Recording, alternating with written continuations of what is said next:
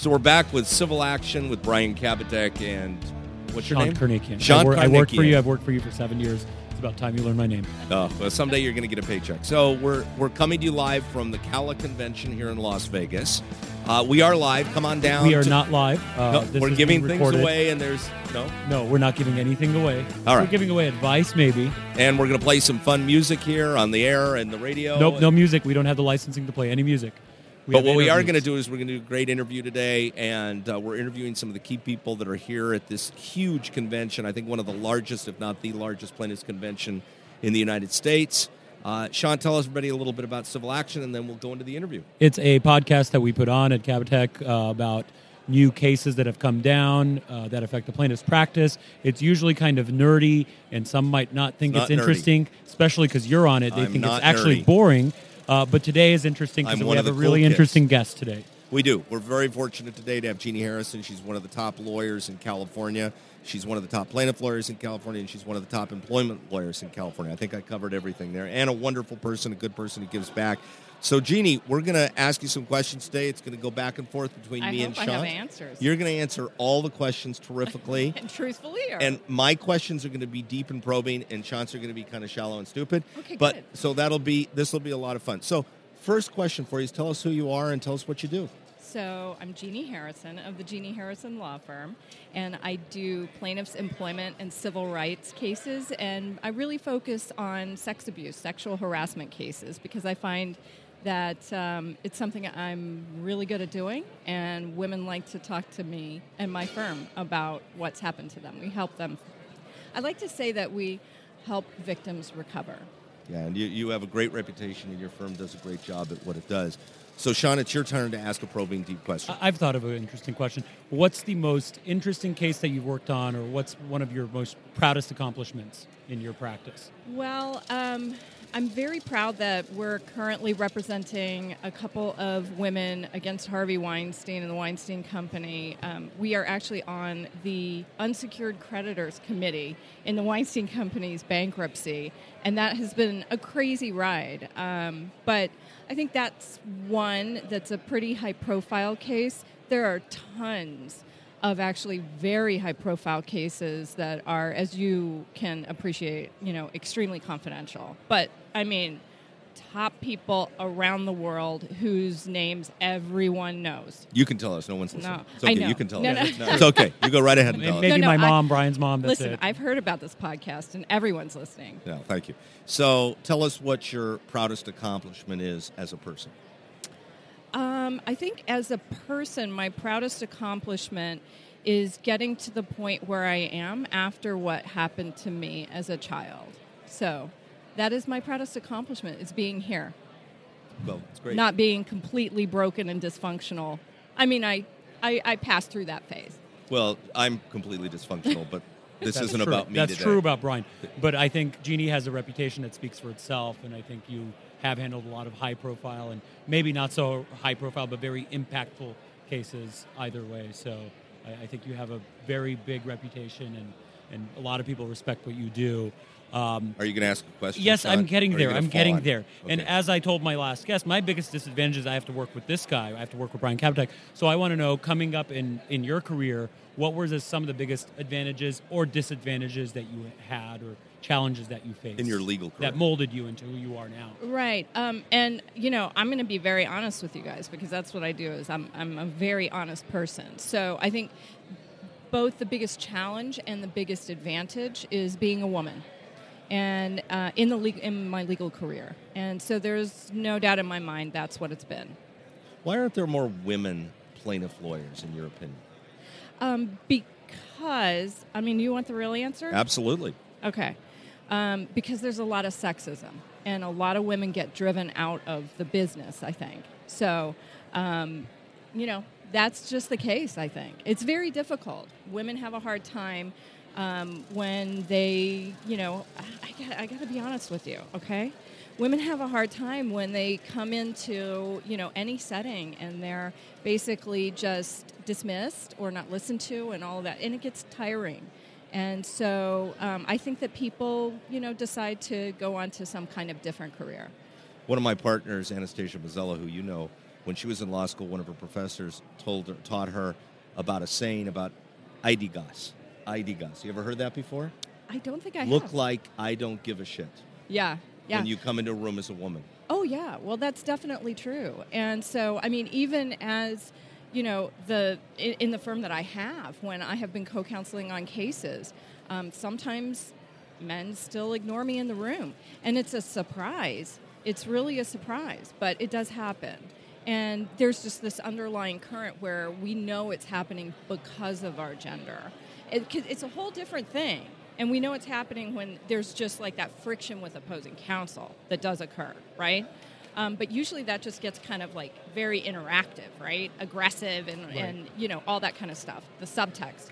But when it's happening because we're women, we know it's happening because we're women. So that's the truth. I'm telling you guys the truth. You might not like it, but I'm telling you the truth. No, I think it's a real problem, and I think other problems have been that white men have always had better access to financing and loans to be able to set up your own business, and it's been difficult for women and minorities to find that path too. It's definitely true, and I think it's because there's this sort of underlying presumption that the white men are actually going to be the ones who are successful, and they have been.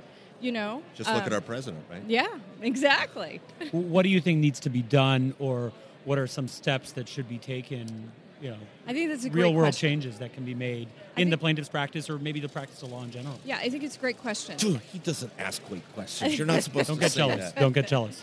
I think that, really just talking about it and being honest and open and willing to listen and, willing for us as women to be willing to say these things is really important, because part of what we have to do is be able to be heard about it, and then to have, men respond and say, oh, I didn't know that, and I didn't get that, and that's not what I live with.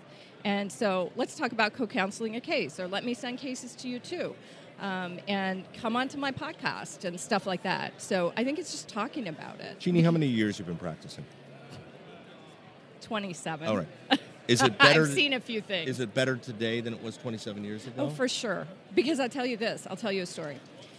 In my first year out of law school, I did a clerkship at LASC, at Stanley Mosk, right, with two judges. And I was working on a project with a number of judges, putting on kind of like a nuts and bolts of litigation, Saturday program, really. And one of the judges I was working with, not the one who had employed me, but one of the ancillary judges on that program, looked at me and said, Jeannie, you are so pretty. How come you're not just pregnant and married and having kids? Like it was he couldn't process why I wasn't doing that at the time. And so that's where it started. And, there are some things that are still said and some things that are still done.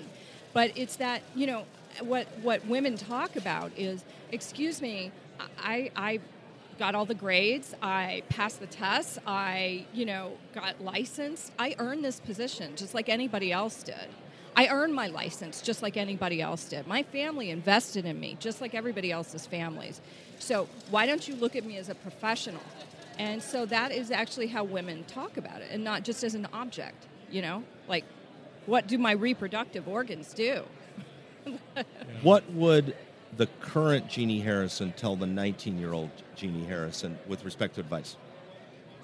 Advice about being a lawyer? Any advice. Oh, anything God. at all. Oh, There's no Lord. rules here. And we can use four-letter words, right, Sean? We can. The FCC is not watching. I think that the current Jeannie would say, life is going to turn out better than you could have ever expected. You're going to meet amazing people like these two sitting to the right of you, and people who really pay attention and try to make a difference in this world, and get out there and meet them and be confident and talk to them and do your best, because you're going to have a wonderful life, despite how difficult it may seem now. Who were some of your biggest influences in getting to where you are and shaping your worldview? My dad. My dad, I grew up in East Texas, right, where people drove vehicles with Confederate flags on them, okay? And every ism was in your face all day long, okay? And that's the reason why I do the work that I do, right? Because I couldn't tolerate it, even as a kid. And so my dad would tell me, because I think my dad is a feminist, like a raging feminist when it comes to me, not other women, okay? And so my dad, knew what I was going to be up against, and so he said to me, anything a man can do, you can do just as well or better. And I want you to know that and get out there, and you need to, kick ass every day. And he wouldn't tolerate mediocrity from me. And so, he was, I guess, my antagonist, my champion, everything. And so he's probably my biggest influence. But also, I have to tell you, I have a little announcement to make. And I'm making it first to you two. So live here on the air. This is exciting. Exactly. It's not Should we live. go to a commercial It's break not live. first? No, and then nope. should We don't we have tease sponsors. We people? don't have. Nothing. Nope. We'll be right back. Nope. We won't. We're still here. All We're right. still Are you here, ready Are for you Judy's Are big you announcement. So another major influence on me was Ms. Magazine. That was my source for feminist news, right, when I was in college. And I am incredibly proud to announce here for the first time that I am going to be a national Ms. Magazine columnist. Wow. That's So, amazing. Outstanding. Congratulations. It's really That's terrific. cool. I'm really excited. Well, they couldn't find anybody better. That's That kind. you've really met your dad's exceeded his expectations, and I'll let him know. No, that's really awesome. That's really. What awesome. would you change about the civil justice system? What do you see the need for change in the civil justice system? Funding. What I would change is funding and the ability to get more judges and get more courthouses, because I think that the civil justice system is, the backbone of a civil society. And so, honestly, that's my immediate answer, and you know it. You know that's the case. Yep. And California should have the premier, predominant judicial system in the United States. It should be the model for the other 49 states, and we don't, and it's sad. Yep, I agree completely. All right, let's have a little fun. We're going to ask you some questions. We're going to go back and forth. These are quickies, and we're just meaning to have a little fun with it, so there's no wrong answer. Let's start with, if you were a cartoon character, what cartoon character would you be? Superwoman. You already are. Favorite book?